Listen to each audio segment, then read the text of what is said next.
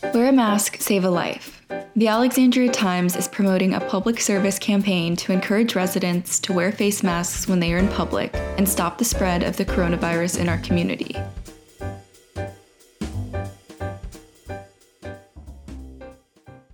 Welcome back to the Speakeasy. I'm Lindsay Sullivan, a reporter at the Times, and I'll be taking over for this episode.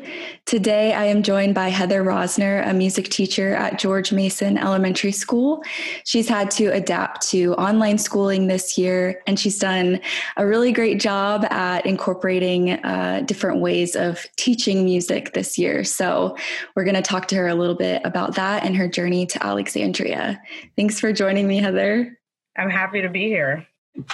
So, did you want to just start off by maybe talking a little bit about your journey getting to Alexandria and what made you get involved with teaching music? Yeah, so I'm actually born and raised in the DMV, not Alexandria, on the other side of the water. So it was a big deal to move across the Potomac. I went to school up in New York, upstate New York in Ithaca, and I wanted to come back to my family, come back to the womb. So I was looking for a school system that kind of met my interest. Most of my teaching before coming to Alexandria was working in residential treatment facilities, mostly correctional facilities, state-run facilities where kids are court-ordered to be there. So my goal for teaching music has always been to provide access to all kids, making sure that everybody has an opportunity to experience music education and doing that in unconventional settings. You know, like if I'm thinking about my trajectory and my philosophy of like how this all, it's like making sure that all kids can access music. Mm-hmm. So it started in correctional facilities. It started working with kids that would never end up in band programs, and then how to provide access in the public school setting. So my underlying vision has always been everybody should have access to music, and it should be treated like core curriculum. And especially kids that are in residential facilities, they need a place to go when they get out. And the best place to go, in my opinion, is the band room. The kids that are, have the support from families, they have after school activities, they have trips to go on. So my goal for these kids was, let's get them playing, let's give them enough skills so when they get out into the world that they can become socially mobile in the world through music. Mm. And so when I came to this area, I was looking to support at-risk youth. I was working to build programs that maybe didn't have programs. I applied in a bunch of areas, but what attracted me really to the Alexandria area was I love its big city access and its small town feel. So I felt like I could reach everybody. You have the money, you have the resources, you have the access to the city, the access to my family, so I'm close to home. But you also have some real inner city issues in Alexandria, and I felt like I could really make a difference and provide access to kids that wouldn't necessarily also access our programs. Because often the kids that are participating, whether they're in affluent areas or poor areas, no matter what, the kids that are participating are always the kids with parents who have supportive families, who have the financial means to do it. And I wanted to kind of break those barriers in Alexandria. Mm. And so when I first started teaching in Alexandria, I was at 3 schools, and I was at Mount Vernon, George Mason, and Coeur Kelly. And the programs were small, and they didn't represent the face of the school. If the school is 65% of kids from this neighborhood and 35% of the kids from this neighborhood, well, the band should be the representation of the school. It should be the face of the school. And all of the kids should have access to it. And my goal was to break down the barriers. Why aren't kids participating in these programs? Is it money? Is it time? Is it they just don't know about it? And so, I spent a lot of time that first year is breaking those barriers down. Well, why aren't these kids participating? And oftentimes it's just because families don't know it's available. And we're assuming that families know it's available. when you send home that piece of paper, it's like, hey, come sign up for band. And if we don't get the paper back, well, it's like, okay, only the kids that sent the paper back are the kids that are participating. And we don't treat any other subject like that. We don't treat math like that. We don't treat reading like that. So why are we treating instrumental music like that? And so my goal is always, my bar is always 100% of kids should be playing. And if that's the goal, then, well, we got to make sure everybody knows this is a thing that you can do. And so I got rid of the sign-up forms. I did petting zoos for kids where everybody comes to the petting zoo, everybody touches an instrument and knows that it's something they can be a part of. And in that first year, the programs got huge. And to Alexandria City Public Schools' credit, they noticed the size of the programs. And then the following year, I only had 2 schools, which was awesome. And there's actually been that has been happening in Alexandria City in the 10 years, I guess this is my 11th year of being there, is they are noticing the interest and the involvement in instrumental music. They are bringing on more personnel to serve the kids, and there's money happening now for that to happen. So you kind of started talking about this a little bit, but what has that looked like for you this year as everything went virtual, continuing to help kids learn music and continuing to get them access to it? Yeah, so it's not much different. It's like we started our year out and kids needed equipment. And so we just had to figure out how to get it to them. And I have a really, really good relationship with Community Lodgings, and they have been a huge support for the kids and for instrumental music in all the time that I've been there. I've been teaching lessons there every Monday after school for the past 10 years in Community Lodging. So I've had an opportunity to get to know the staff there. And it's really a place where the families get to meet me in what I see as a non-threatening place. It's not like the school that they have to walk 1.5 miles to get to. It's their neighborhood. And so I feel a part of the neighborhood there. And it's been really easy to transfer that idea. Now we're in virtual, but I still need a touch point. And it's so hard for families right now. So I can go down there. I was able to distribute instruments down at the building. If I need something, I can call Gwen. She's awesome. If a kid didn't pick something up, she'll hold on to the instrument for me. I know where all the neighborhoods are, the different, apartments are down there. So I can just be like, all right, meet me at the bottom down here. Like I feel very at home down there. And I feel like I have a really strong home base with Community Lodgings that has been able to back me, getting the materials and the support. So, equipment's one, right? Well, that's the same thing. When we were providing access to kids, when we were in school, it's like, we need equipment. Okay, so we're dealing with equipment. And one of the beautiful things is families have also been reaching out to me being like, Heather, what do you need? How can we continue to support this? Because now I really feel like it's part of the fabric of our community. And I'm getting emails about, Heather, do any kids need reeds? Can I help distribute instruments for you? What can we do to help get behind this? And so that's really, I don't have to work as hard anymore because I really just have such loving families to get behind this. So we got the materials. And, then it's like, well, how do you actually deliver instruction? And all of our families are dealing with issues of everybody's in the house right now. People are working in the house. People have siblings that are also on their other school calls. I have kids that used to just practice at school or at Community Lodgings with me are now in small apartments, like blowing their horns. So we do have some new challenges that we face. And when I was at school, I used to do morning jam sessions. So kids could come in, they could hop off the bus or walk to school and come on in. We could have our morning jam sessions and then they could go to class. So the issue of practice at home wasn't really an issue because we had that space available at school. And now when we're in such small quarters, we're dealing with those kinds of issues. I've even had a parent being like, wait, really? Is this really going to happen? Like trumpet in the background while I'm on a meeting? I was like, well, as a matter of fact, We are, but let me talk to you about some solutions, I even like shoved a sock in my belt to be like, guys, just put a sock in the end of your bell and just play your trumpet. I think one of the things that whether we're in school or not in school, I never wanted there to be a reason we couldn't keep playing. When I was at Mount Vernon my first year, we were on stage, so I didn't have a classroom. Anytime there was an assembly, we had to leave the auditorium. And I could have said, oh, okay, guys, band's canceled today, but the time is now.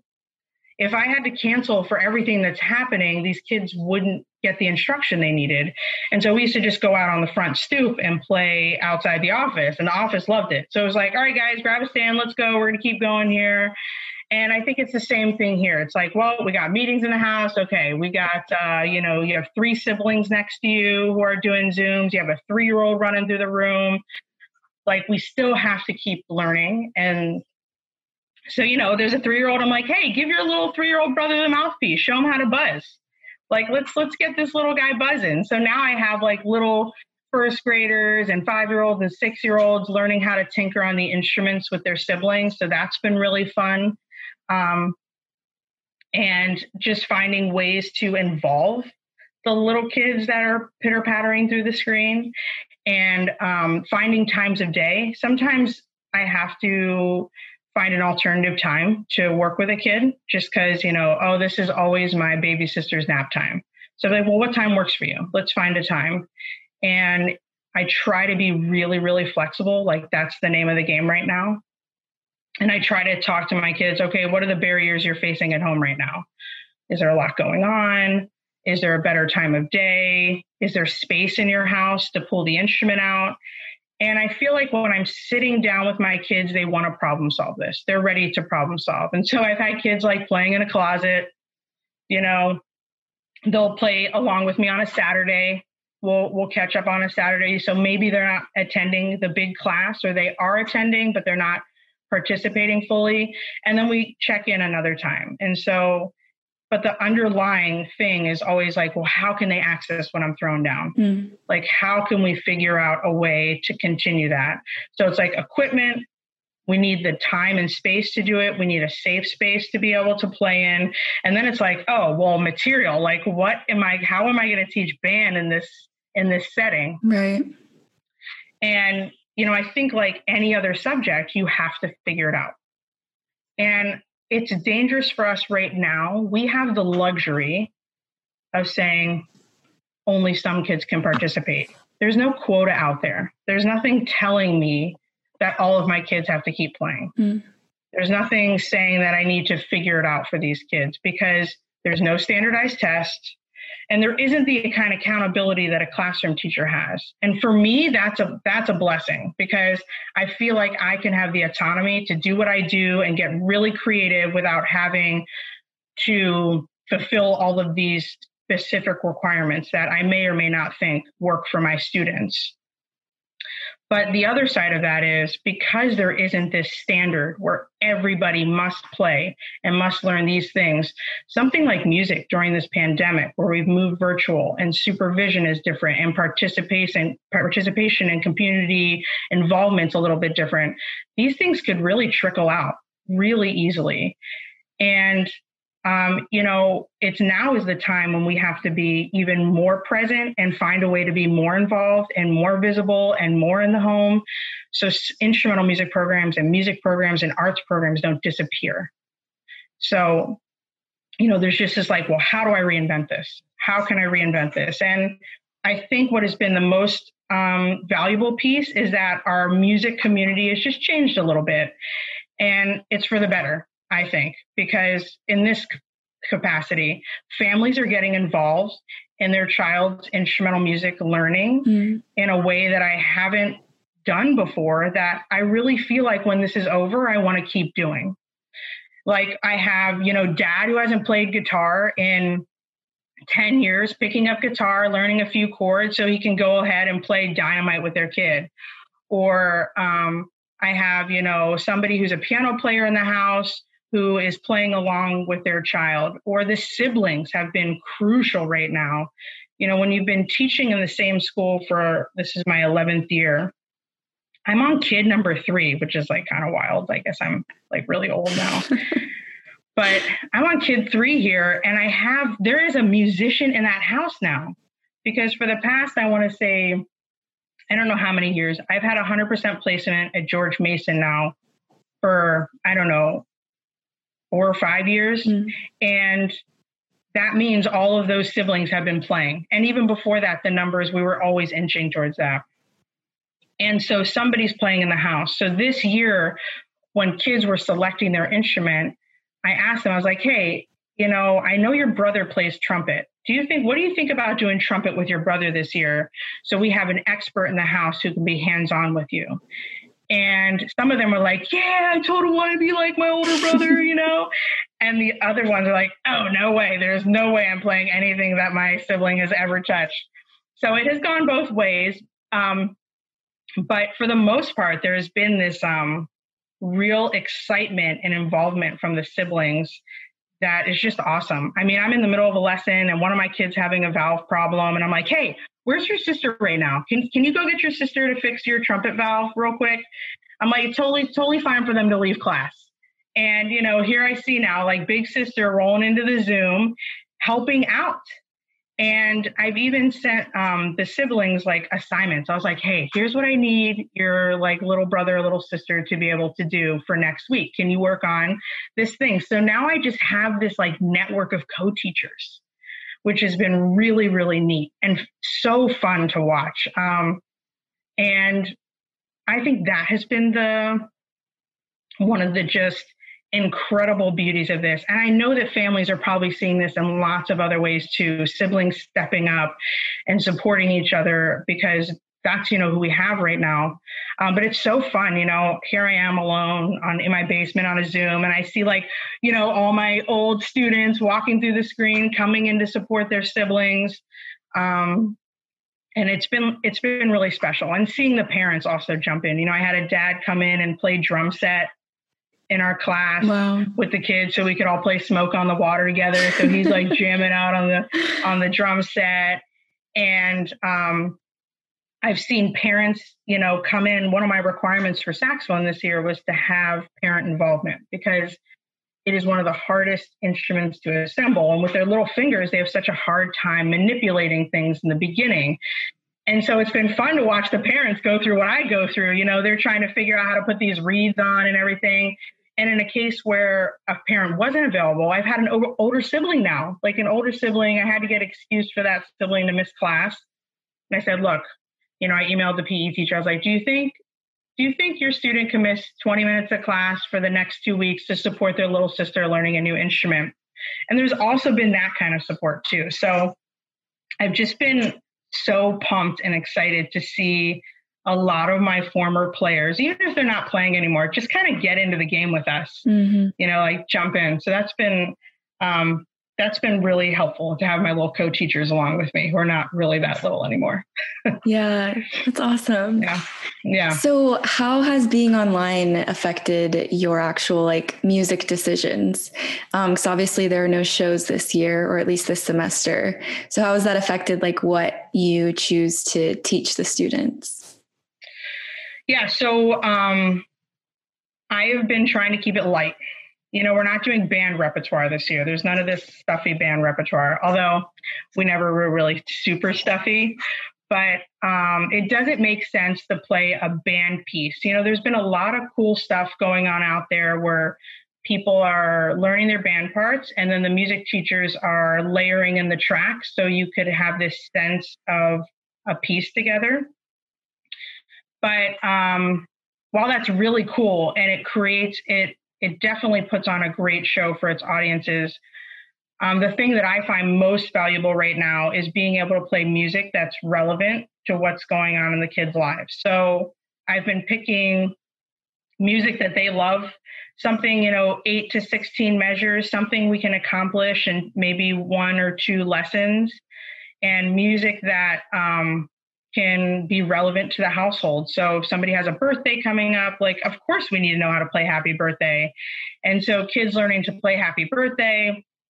I had a family send a video playing Happy Birthday out of the sunroof, playing Happy Birthday for grandma over FaceTime. Like, choosing music that's relevant to them. We're doing a lot of pop songs. We just finished Here Comes the Sun. And we did this last week. We did Despacito, doing children's songs that are relevant to their siblings, like Twinkle, Twinkle, Little Star and Los Pollitos, and just trying to pick things that can involve the family and picking things that the kids can feel success about. When you go home and practice your band part, it doesn't really sound like anything. You'll like sit home and you're the bass line. You're like, boom, boom, boom, boom, boom, boom, boom. And it doesn't sound like a song. So the family's like, oh, okay, whatever. They're practicing their bass line. And then they come to the concert and they're like, whoa, look how all of this came together. Well, we're not going to have that this time. So now we need songs that the parents can sing and the children can sing along to that are just melodies. So, we did some Billy Joel and we're doing some Star Wars and just that kind of music. And then, there's the repertoire piece. Okay, now we're doing lots of fun songs. Well, how do you deliver it on these tiny little Chromebooks? So I'm thankful HBS has provided us with some really great music writing software. So I use my Sibelius all the time. I can color code, I can enlarge, so I can do a lot of music writing, and I've had to play with the formatting so it's really accessible on these little screens. So I'm finding, only a certain number of measures fits well on their screen so they don't have to scroll as much. So I've been having to get creative visually on how to support them, because what most of them have is just their Chromebook. And I've been providing like instructional videos so they can, have me over dinner. I'll be like, guys, when you're bored tonight, why don't you bust out Miss Rosner working on with you on the first two measures of blah, blah, blah. So there's been a lot of like songs that are short enough so we don't have a ton of scrolling, that are relevant to their lives in the moment, and then having instructional videos to support them so they have Miss Rosner, at the dinner table. Mm. Yeah. What's it like sharing some of that music, like Billy Joel and the Beatles? Because I'm sure for some young students, that's the first time that they're listening to that kind of music. So what kind of reactions have you gotten? Oh, my parents have been the ones that are loving it. I'll get like Nemo, oh, Heather was so pumped to hear, the piano man in the background. And I remember that in particular, I remember starting that piece. And then I was like, oh, the lyrics of this one, like this probably wasn't the best choice for me to choose. And so I remember sending it a follow-up email being like, hey, saxophone team, I realized I wasn't really thinking through the lyrics of this one. We're just learning the notes, but I wanted to just run by this with you to make sure it's an okay thing to be teaching. And a lot of, and these are parents that in some cases I'm on kid 2 or 3 with, they're like, Heather, oh man, if anybody's going to teach them anything, like let it be Billy Joel. And we were so happy to hear it. And we couldn't believe like how great they sounded, just in a few lessons of it. So, families have been really excited about it. I had a mom in the background. I was working on Los Pollitos with one of my flute players a few weeks ago, and mom's in the background humming. She's in the room humming along with it. And believe it or not, the kids know some of this old stuff. They know the Beatles. And even if they don't, it's a great opportunity for us to talk about that. And of course, they know Despacito, and we did Senorita, and I'm trying to pick. We did Fight Song, which now, one other cool benefit is that I'm home with my 4-year-old a lot, but he is hearing all of the lessons. Like, he's upstairs, so like, there's no way I'm not, he can't hear everything. So not only is he like singing all the warm-ups, but he's also upstairs being like, this is my fight song. So I'm like cracking up because he's also getting into the tunes. I was going to ask, is he musical? Oh yeah, I had to. Oh, I mean, of course, right? He's obviously a musical genius because he's my child. No, but he's had access to instruments his whole life in like a really informal kind of way. Mm. But before this pandemic hit, I bought him this pocket trumpet, which is like a it's a real trumpet, but it's mini, it's wrapped really tight. So he totally wants to come jam on the trumpet. He's like, Mom, can I bring my trumpet down and join the lesson? You know what I mean? Which honestly, they have all their siblings are running through. It's funny. So every now and then I'll hear like, oh gosh, he's up there playing his trumpet along with, but that's our new reality, right? And it's, I think it's cool the way that families have become involved. And, I think it's also helpful for my kids to hear my kiddo and my family, making noise in the background to know it's like, you're not alone. You're not alone. Like, we are all surrounded by all of our family all of the time right now. Yeah. So don't sweat it. And we talk about it too, to help my kids feel comfortable with the fact that, their little toddler just like ran away with their mouthpiece in the middle of the lesson, because that's happened. So yeah, that's been kind of a neat thing to have my son be really jamming out. Yeah. During lessons upstairs. He's living the dream, it sounds like. Oh yeah. Just from like a general viewpoint, like aside from COVID and everything that it's done to learning, what do you think is the value of teaching music to kids of this age group?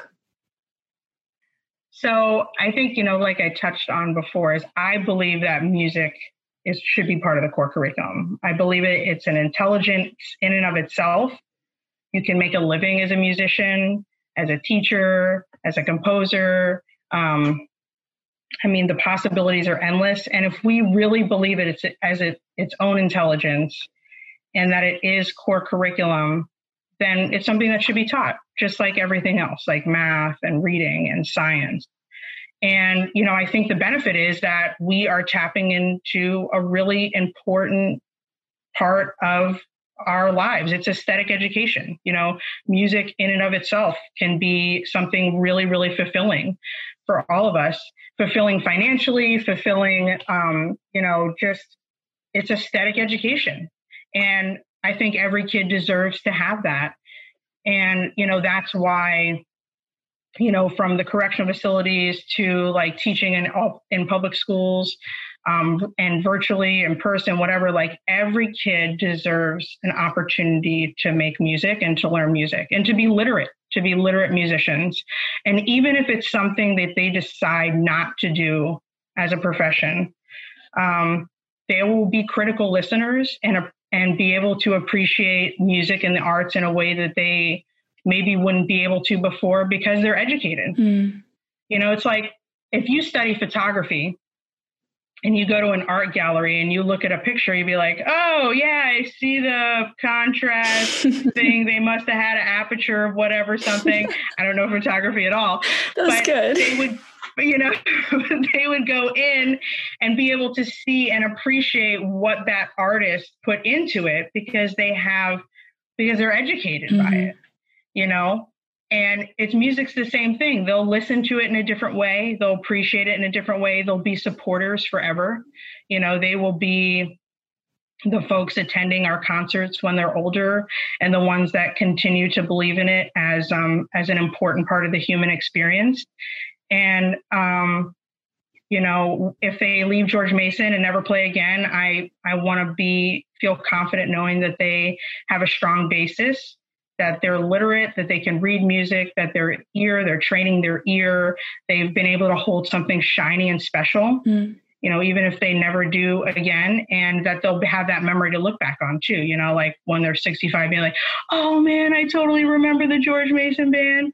Or maybe they go off, I remember I worked with this incredible guy when I was in Syracuse. I was teaching in inner city Syracuse, and there was this guy named Dick Ford, and he worked for Signature Syracuse. And he was a real band extremist. He was like, look, by the time these kids get to their junior year, if they're able to write a college essay, then why aren't we preparing all of our musicians to be able to play a solo for an audition? They should be prepared to do that, just in the same way that, kids are prepared in all of their other subject matters. And so he created a center out in Syracuse where kids came, and the goal of that program was for kids by the time they hit their junior year, that they're prepared to play a solo and that they're going to be going to music schools, local music schools on scholarship. And I had an opportunity to work with him.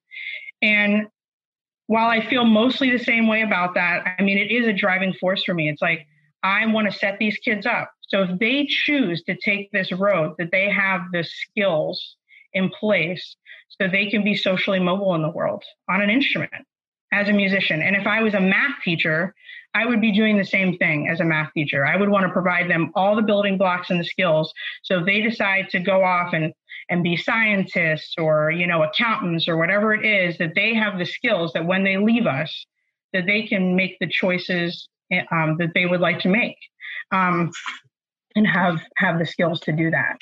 And so I just believe that, music education and having a music intelligence is a valuable thing in and of itself, and that all of our kids should experience it. Wear a mask, save a life.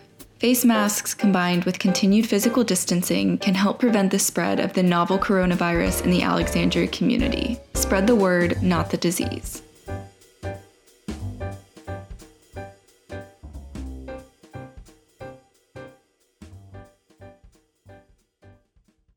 I want to take a little bit of a turn here because you spent some time in Ghana, right? Yeah. How did that, your time there and your experiences kind of influence what you bring into the classroom? Yeah, wow. Ghana totally rocked my world. I had an opportunity when I was in maybe my junior year of undergrad. I had a professor be like, "Hey, want to go to Ghana?"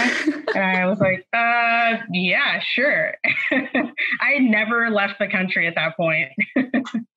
So I was like, all right, my first trip going to Ghana. And I've never stopped going back.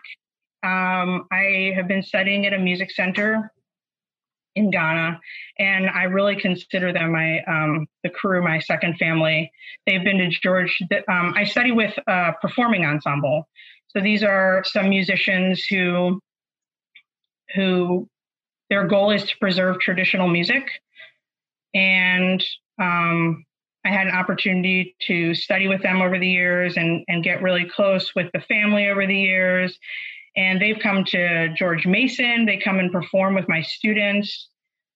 And what's been really cool is I've had an opportunity to learn a whole different style of music and bring it to kids here and continue this relationship with my friends there. So there's this ongoing appreciation and love for the music, and I use it to help to educate my kids about Africa and about specifically West Africa and Ghana.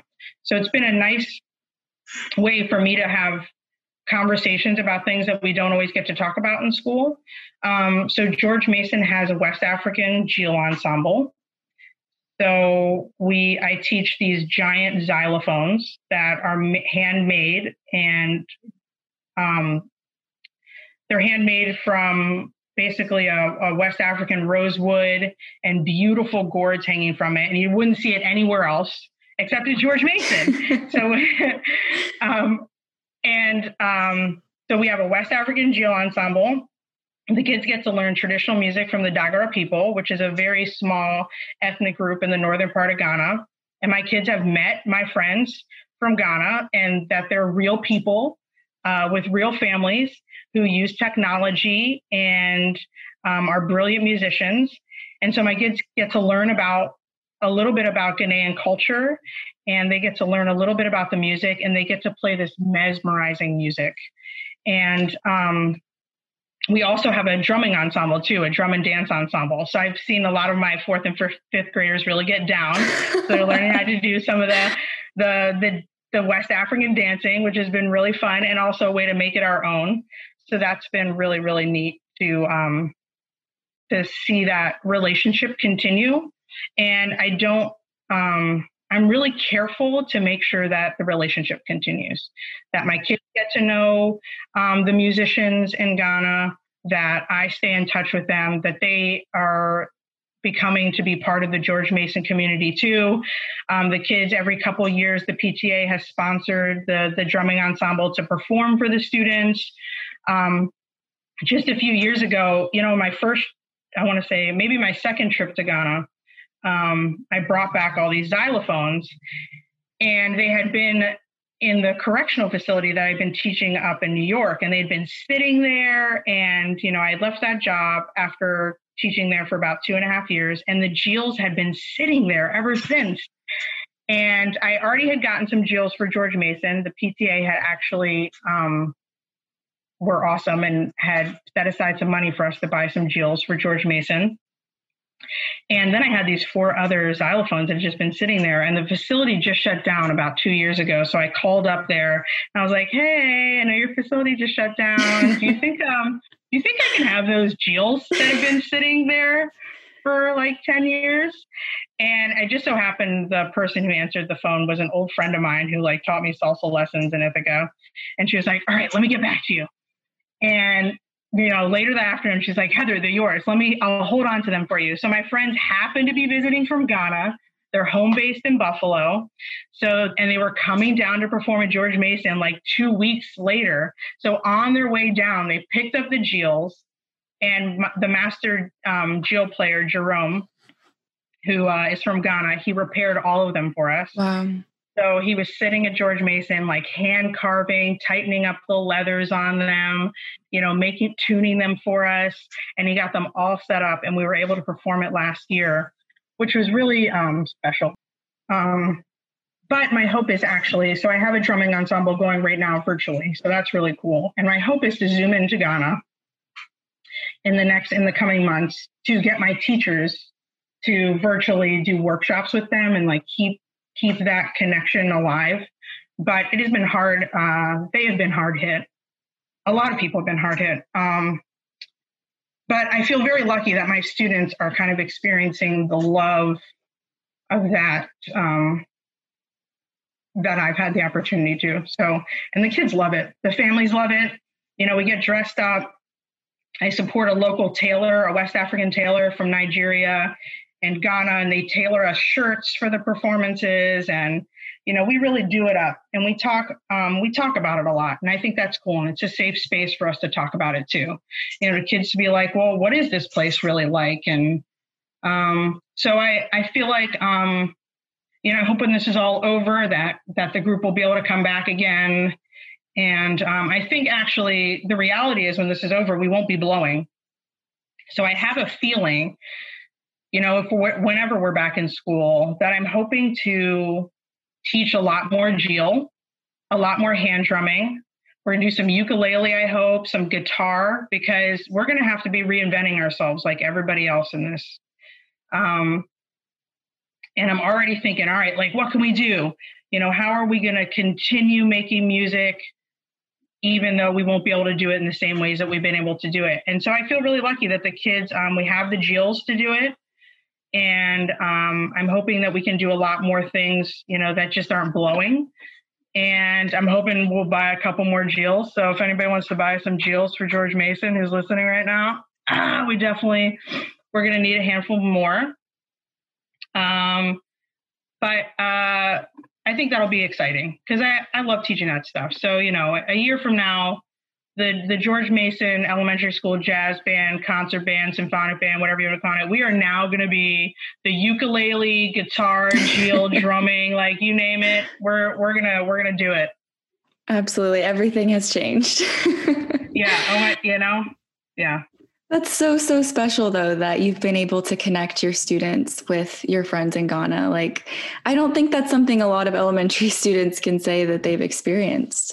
So that's really cool. I know. I really, this is totally off the cuff. I want to do a trip. I want to take the kids to the music center. How awesome would that be? Just get a bunch of kids, kids go to band competitions in Florida or whatever. Can't we just, go to Ghana? It's like no big deal. It's an 8-hour plane ride. And, they take such good care of us. And I think that would be my next real big dream. And I have to say, one thing I'm really thankful for is Alexandria is always giving me the opportunity to really dream. Mm. And my principals have been in the past so supportive, and the families have been supportive, that when I went to my principal's office, I was like, hey, what do you think about me buying a bunch of Jills to have a Jill ensemble? And they're like, what? What are you talking about? Like, what is this thing? So not only did they support getting, Jills, or, I'm like, I want to start an elementary school jazz band. What do you think about that? And they're like, all right, cool. Yeah, go for it. Like nobody's ever stopped me. And people have really embraced my big dreams. And, even to the point of, right now, Dr. Oliver, who's our principal, she's had to house a couple of Jills in her office because we kind of ran out of room. So, she's been living with some xylophones, no big deal. And so I wouldn't be surprised if next year we just have a giant, Jill ensemble or something of that sort. We just got to do it. We can't let, I think one thing in education that can be really dangerous is that thinking that you went into this, that you were going to be handed, here are your kids, here's your classroom, here's all your curriculum and text, everybody's going to be compliant, here's your schedule, it's all going to be perfect, walk in, no big deal. That's not public education. Mm. If you kind of went into public education thinking that it was going to be easy, you're in the wrong profession. If we went into this knowing full well that you're going to hit barriers, and we just can't let those barriers be a reason that kids stop learning. Right. We have to see what the barrier is, find the opening, and make it happen. Oh, you don't have a classroom? Okay, we'll learn in the hallway. We don't have materials? Well, go talk about it. Go talk about it with people. Tell people what you need, because people are happy to get behind things that matter and things that support kids. And it's like, we can't you don't have an instrument? Well, did you ask anybody for one? Because I know there's an instrument somewhere. Like, we got it. We will find ways to do this. So whether it's a pandemic or economic challenges, public education is about finding a way to serve kids. And it's like, I'm going to find a way to do this. We're going to find a way to do this, whether it's virtually or in person. It's like, my goal is allowing kids to access what I'm throwing down, and finding opportunities for them to access this. And so I'm not afraid. I'm thinking about it. We got to keep thinking about it. Next year is going to look different. Right now is going to look different. Tomorrow I'm trying to think about, all right, what's the next thing? How can I keep these kids engaged? Because it's hard right now, but that's public education for you. And there are a lot of amazing and brilliant teachers that are just the stuff that is happening right now. When I pop into a class and I'm like, whoa, what is that software you're using? Like, how are you even doing that right now? And like, that's what, we're public servants. We're in this, we're in this to problem solve and find a way to make it work. And the innovation that's happening right now is incredible. Yeah, you've definitely got the grit for it. So realistically going forward, what's going on in your mind for the challenges that online learning potentially might bring in the future? Yeah, sometimes I feel like I could lose the steam, lose the kids' energy. I see there are moments, these lulls, and I just have to stay fresh. That's why every day I feel like I want every week it's like, okay, we just need a new song. Let's do a new song. Let's just find something different to do, or let's find a new way to deliver it. So I've been trying to play guitar along with them, maybe to shake it up a little bit. I've been trying to write duets for siblings and parents a little bit more. I'm just trying to find a way to make it a little bit different, or whether that's like in the repertoire or the way that I deliver it, or I don't know, just some ways to shake it up, bringing another family member into the room, getting somebody else involved in the experience. And I just think like every week just has to be something fresh, something a little bit different. And I think that's why that's why I can't spend more than 3 weeks on a piece, because we're going to lose them. Right now we need instant gratification. Like, we need something that's going to make us feel good right now.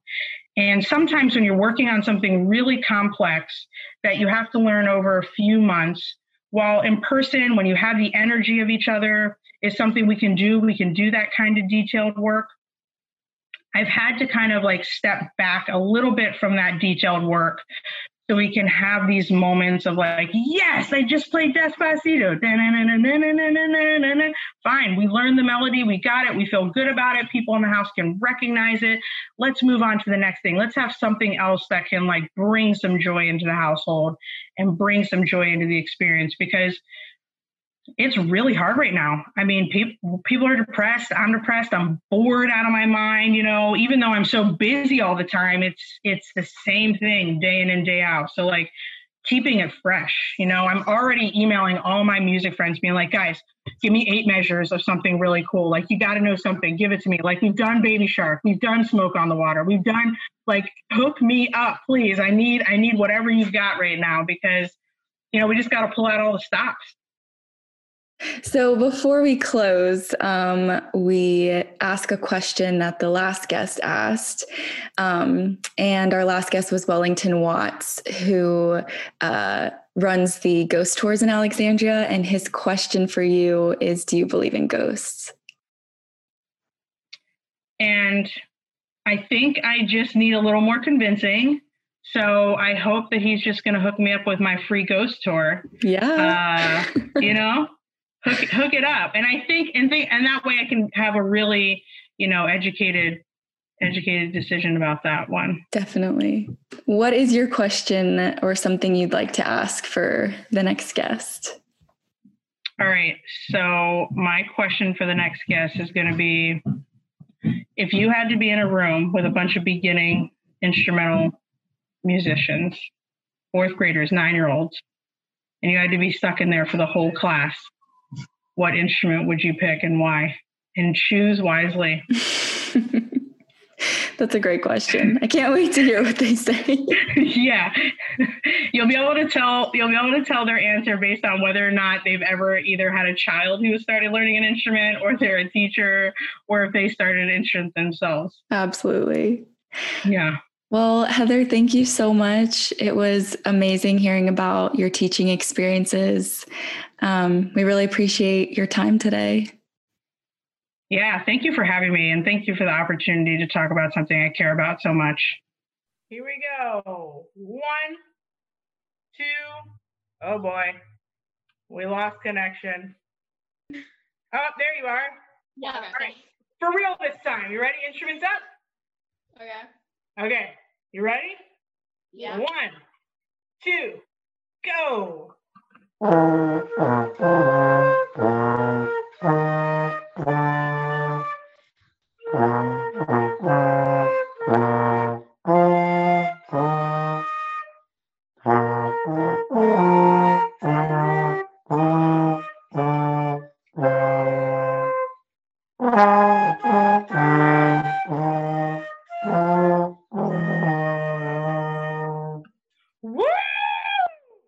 You know,